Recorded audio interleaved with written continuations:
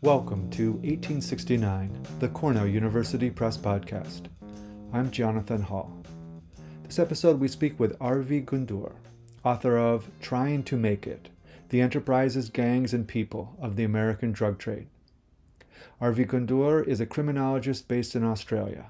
He studies illicit enterprise, gangs, and cybercrime, and holds a PhD in criminology from Cardiff University, a master's degree in criminology research methods from the University of Oxford, an MA in international relations from the Australian National University, and a BA in Spanish and Latin American studies from Tulane.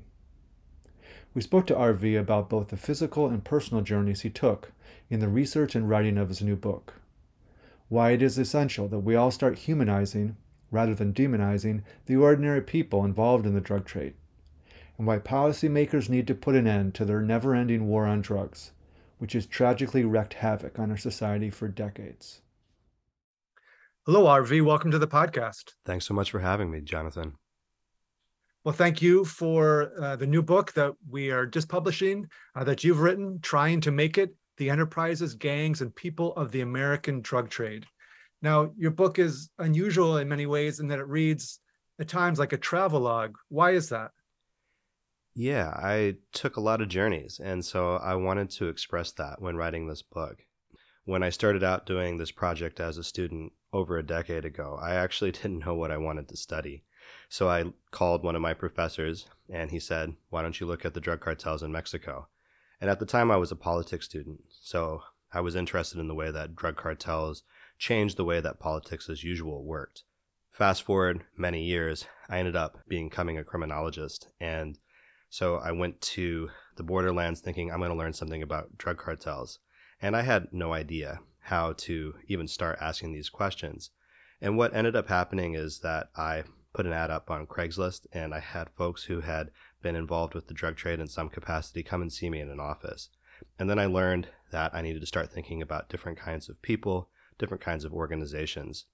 And so I had this physical journey too, where I went from where I grew up in the Midwest, which has its own drug problems, to the U.S.-Mexico border in El Paso and Juarez.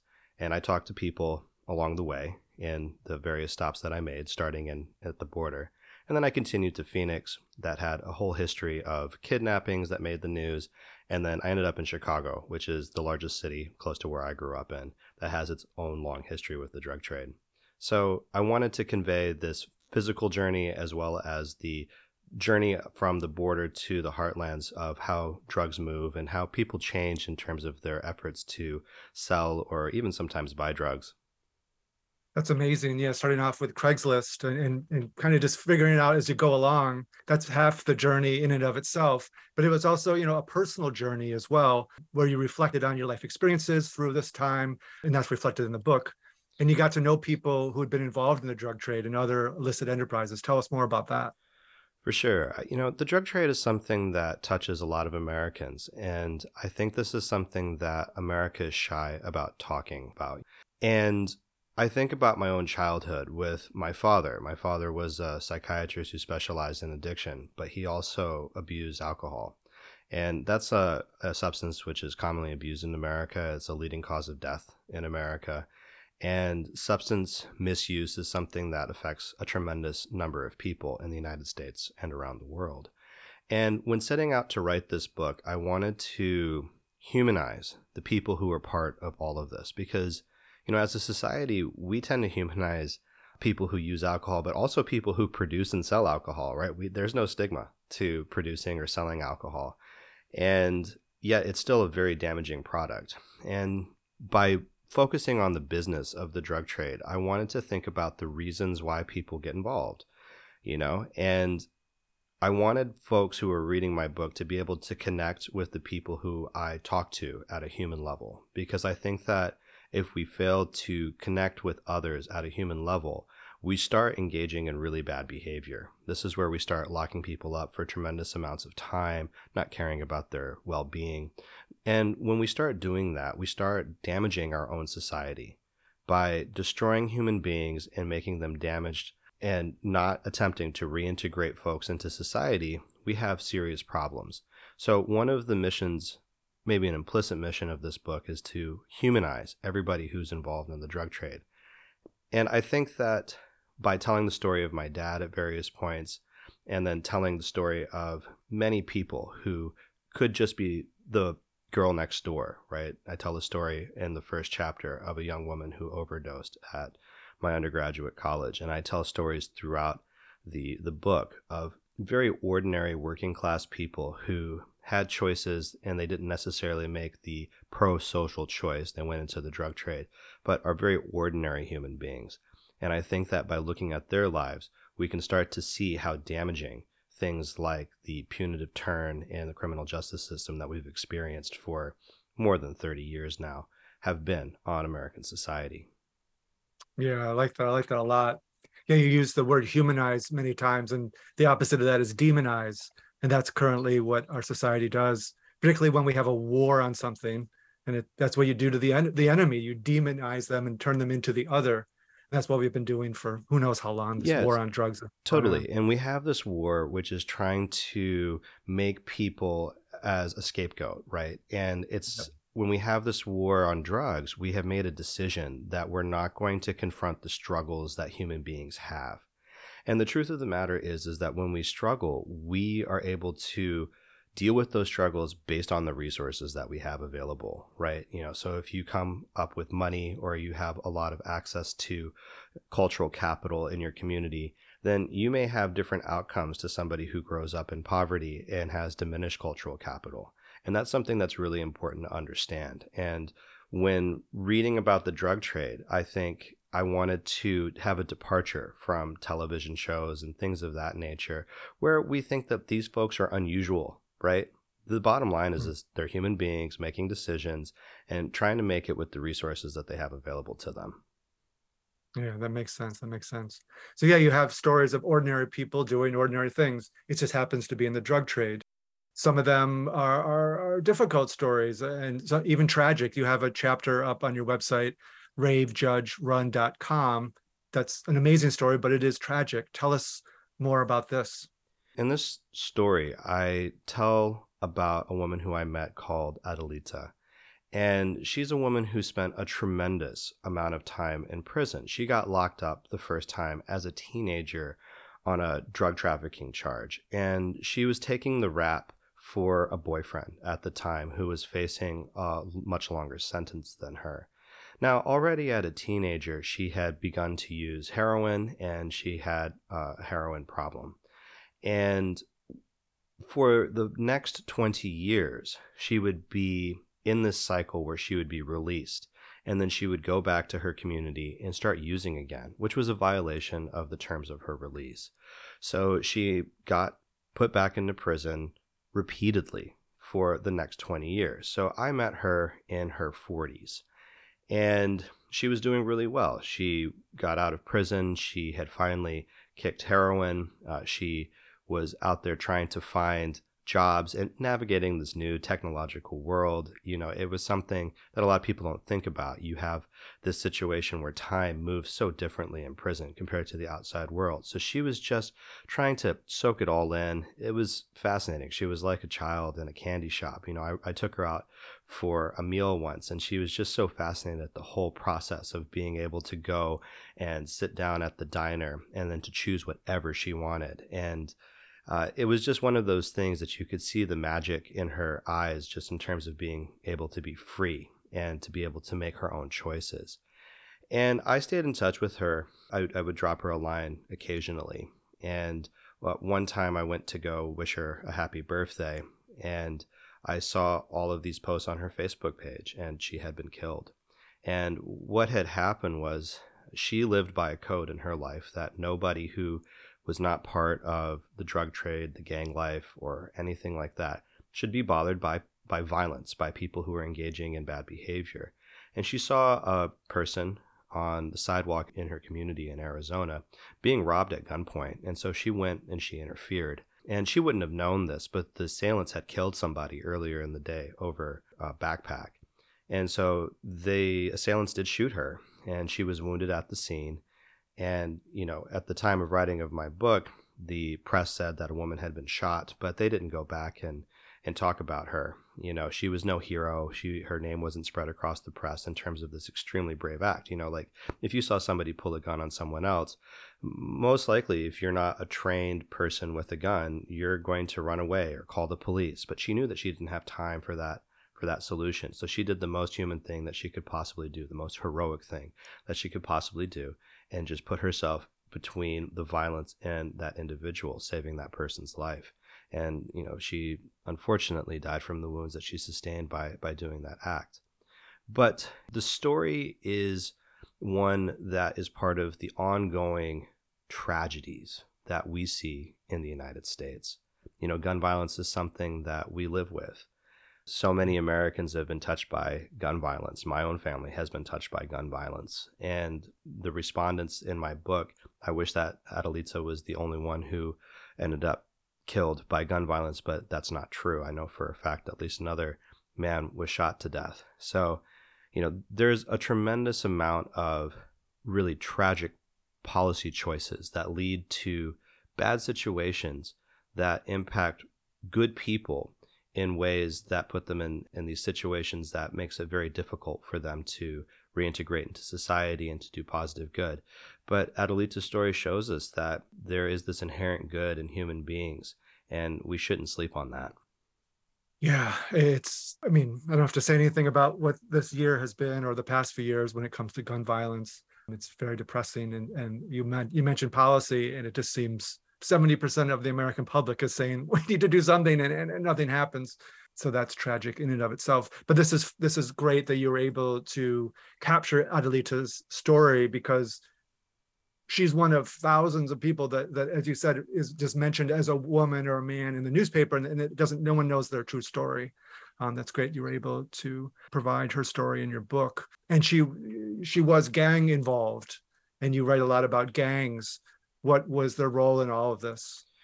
I think that politicians like to use gangs as this bogeyman, right? They talk about gangs as if they go around and they do all of this horrible stuff all the time.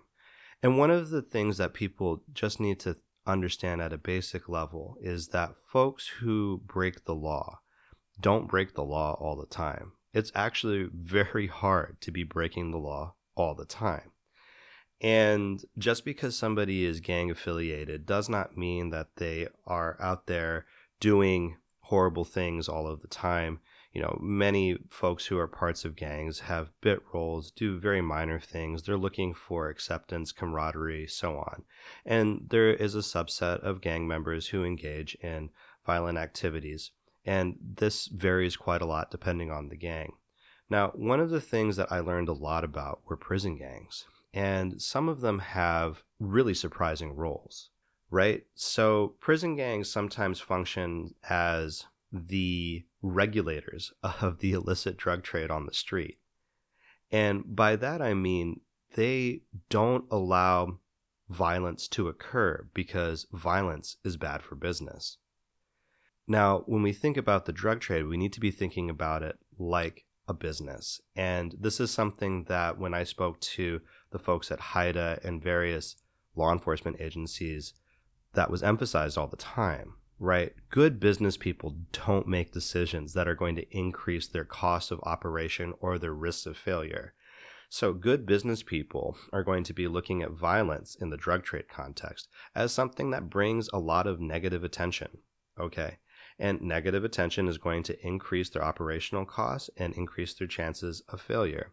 So when you have individuals in street gangs in the places that I've visited engaging in violence, and they eventually would get picked up and somebody would punish them in the prison gang when they hit the tank at the county jail or the prison.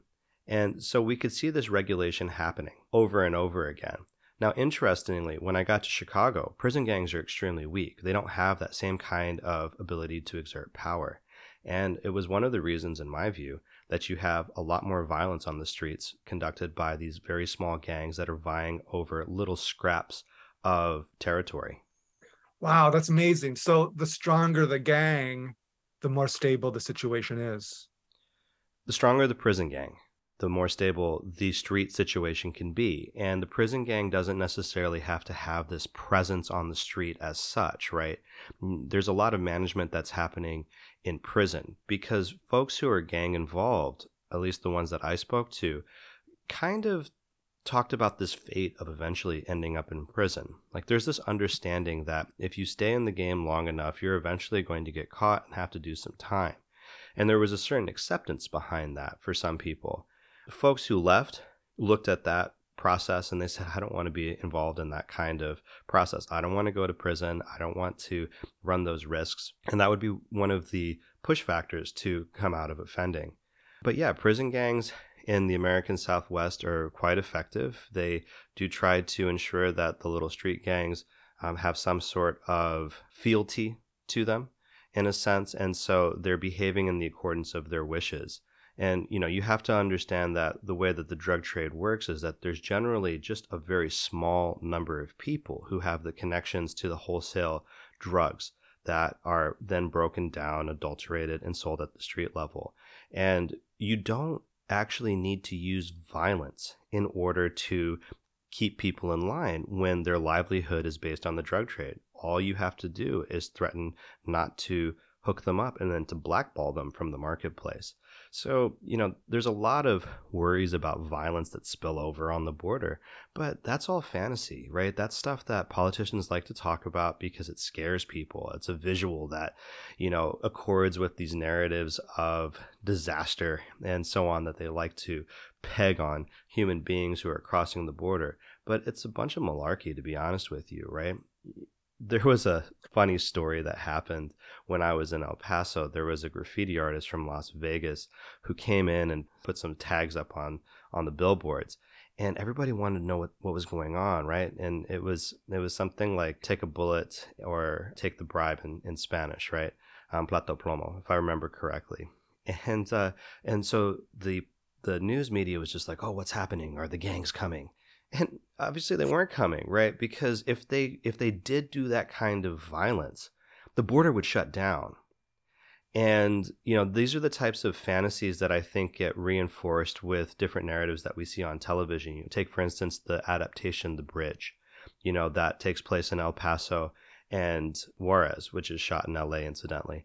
But it would never happen that way. If you had a dead body on the bridge and there was that kind of technological failure, the border would shut down and there would be a massive law enforcement military presence on both sides.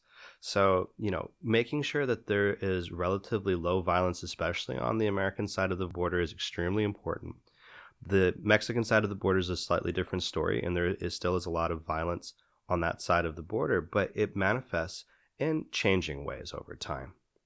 Huh, that's interesting. Yeah, I mean, it makes sense. It's I don't have any experience with the drug trade, and what I experience is just what I see on the news or read the newspaper or see on TV or movies, and a lot of that's sensationalized. And part of it is just it's entertainment. If you showed the actual average life of a drug dealer, it's not that exciting, And so to have something made more exciting by violence or intrigue and things like this, it's just that's what they're going to push because they're trying to get audience to view the show. So there's this kind of sinister, sensationalized view of drug users and the drug trade. But you spent a lot of time talking about everyday lives of just small players in the drug trade. You talk about the Flores twins, which were some of the biggest drug pushers in American history, and they kind of feed into this sensationalized view. But tell us what you actually found when you interviewed drug users and you interviewed gang members and wholesalers and even law enforcement officials when you were in the US-Mexico border all the way to Chicago. People ask me all the time, did I ever feel unsafe talking to folks who are involved in the drug trade? And the answer emphatically was no, right? I was having conversations with ordinary Americans. Right. And that's something that I think folks need to understand is that the people who are involved in the drug trade are ordinary Americans. And they fork from pro-social behavior in a minority, right? The number of people who are involved in the drug trade compared to the overall population in the US is tiny. But they are just trying to adapt to a situation where they see opportunity. And many times we're looking at folks who are unable to generate the kind of revenue that's going to change their station in life. It's a minority of people who are able to generate the receipts that allow them to invest in something else, a different business. Now, occasionally you would find folks like this. They would earn enough money in the drug trade because they've been savvy in their lives, right? They learned how to engage in the activities of the drug trade, which were low visibility and therefore low risk, right? Low risk in terms of being arrested by the police, and also low risk in terms of getting into conflict with potential rivals. And the really smart business people in the drug trade are finding those kinds of opportunities. And it makes sense, right? Like if we think about everyday life and the decisions that workers make, right? Nobody wants to be the grunt on the factory floor. Only a handful of people actually want to be the big boss, right? Because the big boss has so much to worry about. If things go wrong, then that's his problem or her problem, right? But what's a great place to be? Middle management, right? And you have all sorts of people who aspire to be middle managers. And I know middle management gets a bad rap, but it's a really good place. You optimize the income that you have, you optimize your job security, you optimize the ability that you have to manage other people and to push risk down onto them, right? And that's one of the reasons why us little people really don't like management that much, right? So it's the same kind of thing that we see in the drug trade. So, if you see an everyday person aspiring to become middle management, you don't think anything of it outside of maybe you're a jerk and I don't like you anymore. But the folks who are engaged in the drug trade in a very entrepreneurial way inherently understand that, just the way that you or I would in our jobs. And when I talk to them, they're just trying to live their lives, right? They're not trying to go to prison. They're not trying to get shot. They might have certain vices or certain bad habits that they have. And many folks I talk to, they talk to me because they had left the drug trade and they realized that it wasn't paying rents for them. It wasn't turning opportunity to their favor. And they would leave for many reasons, but oftentimes it was because they had a child and they wanted a different life for their child.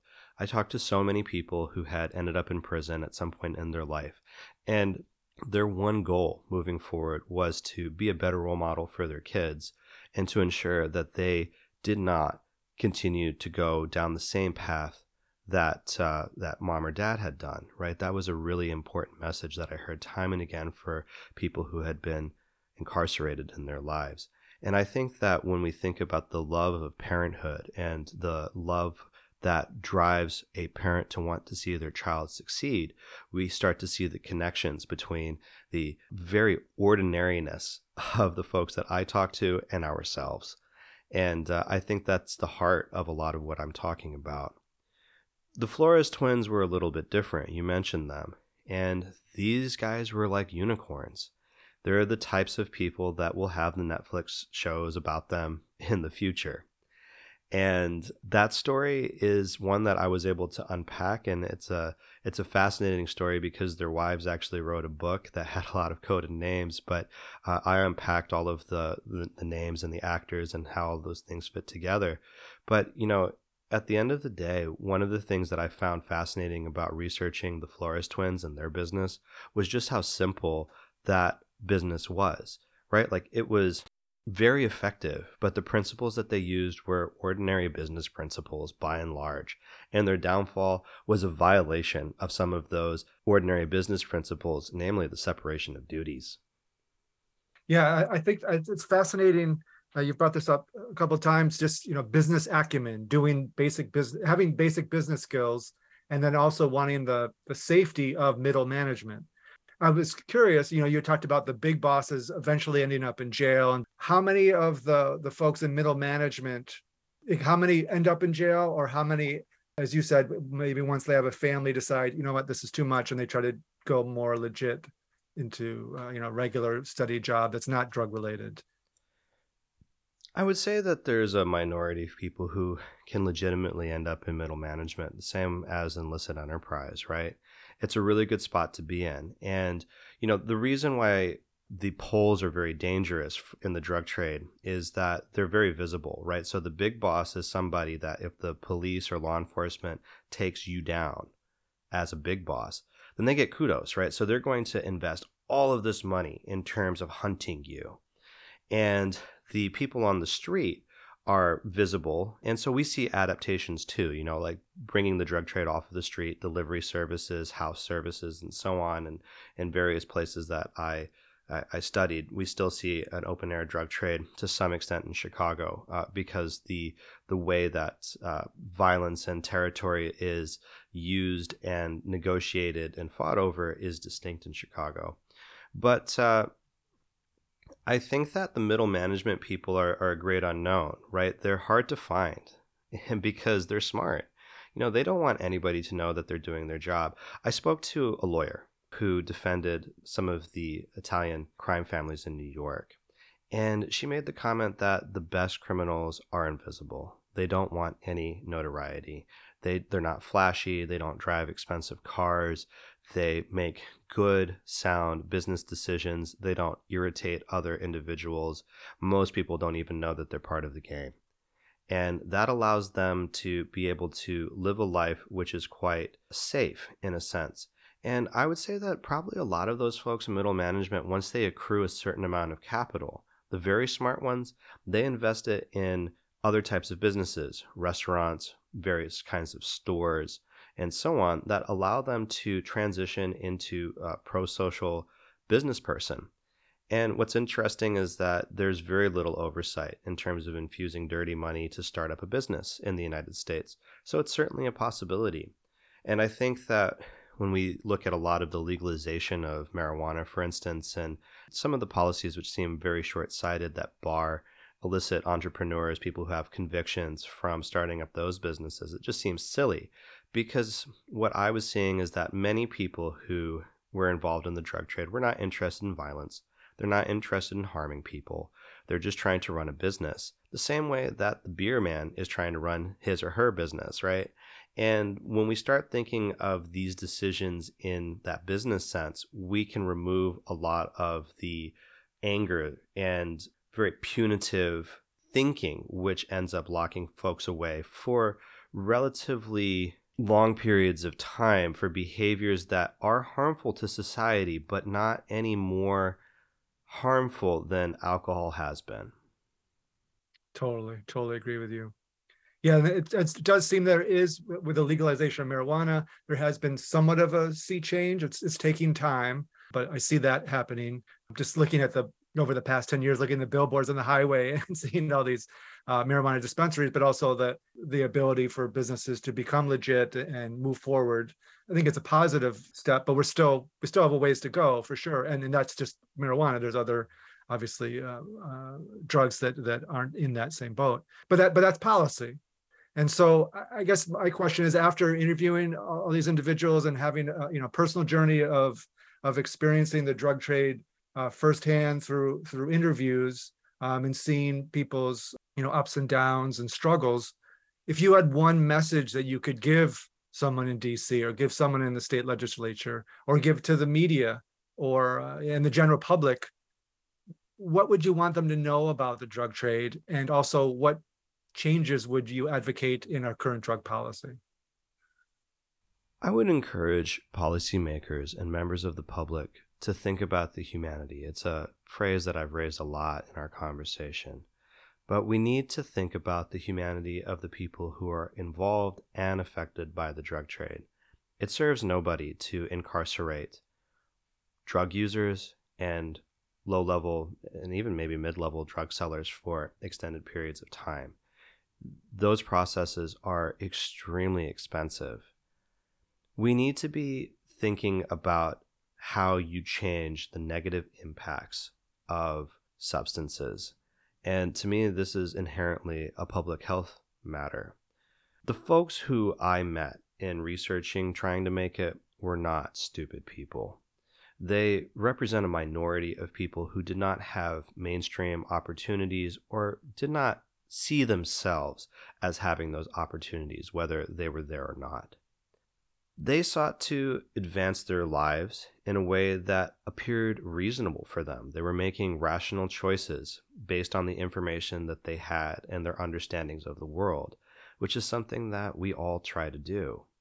If we continue to incarcerate and otherwise exclude people from society, like the folks who I interviewed in my book, we're always going to have people who are at the margins of society, excluded from mainstream opportunities. And that is something that will only serve to do the exact opposite that those hardline policies seek to do, which is to sustain the drug trade's viability by having a workforce that understands that that is their best opportunity to try to make their lives work. That makes sense. That makes sense. Well said. Well said. Wow. Well, you provided us with so many great stories, fascinating stories, heart-wrenching stories as well, but also hope, because you have it's a refreshing take in that you're bringing the humanity, you're humanizing these individuals who our society wants to push away or wants to demonize, and we need more of that. So I encourage anyone who's listening to this, please take a look at your new book, Trying to Make It: The Enterprises, Gangs, and People of the American Drug Trade. Thank you so much for talking with us, RV. Thank you so much. That was RV Gundur, author of Trying to Make It: The Enterprises, Gangs, and People of the American Drug Trade. Follow RV on Twitter at GR4D and visit his website at ravejudgerun.com. If you'd like to purchase RV's new book, use the promo code 09POD to save 30% on our website at cornellpress.cornell.edu.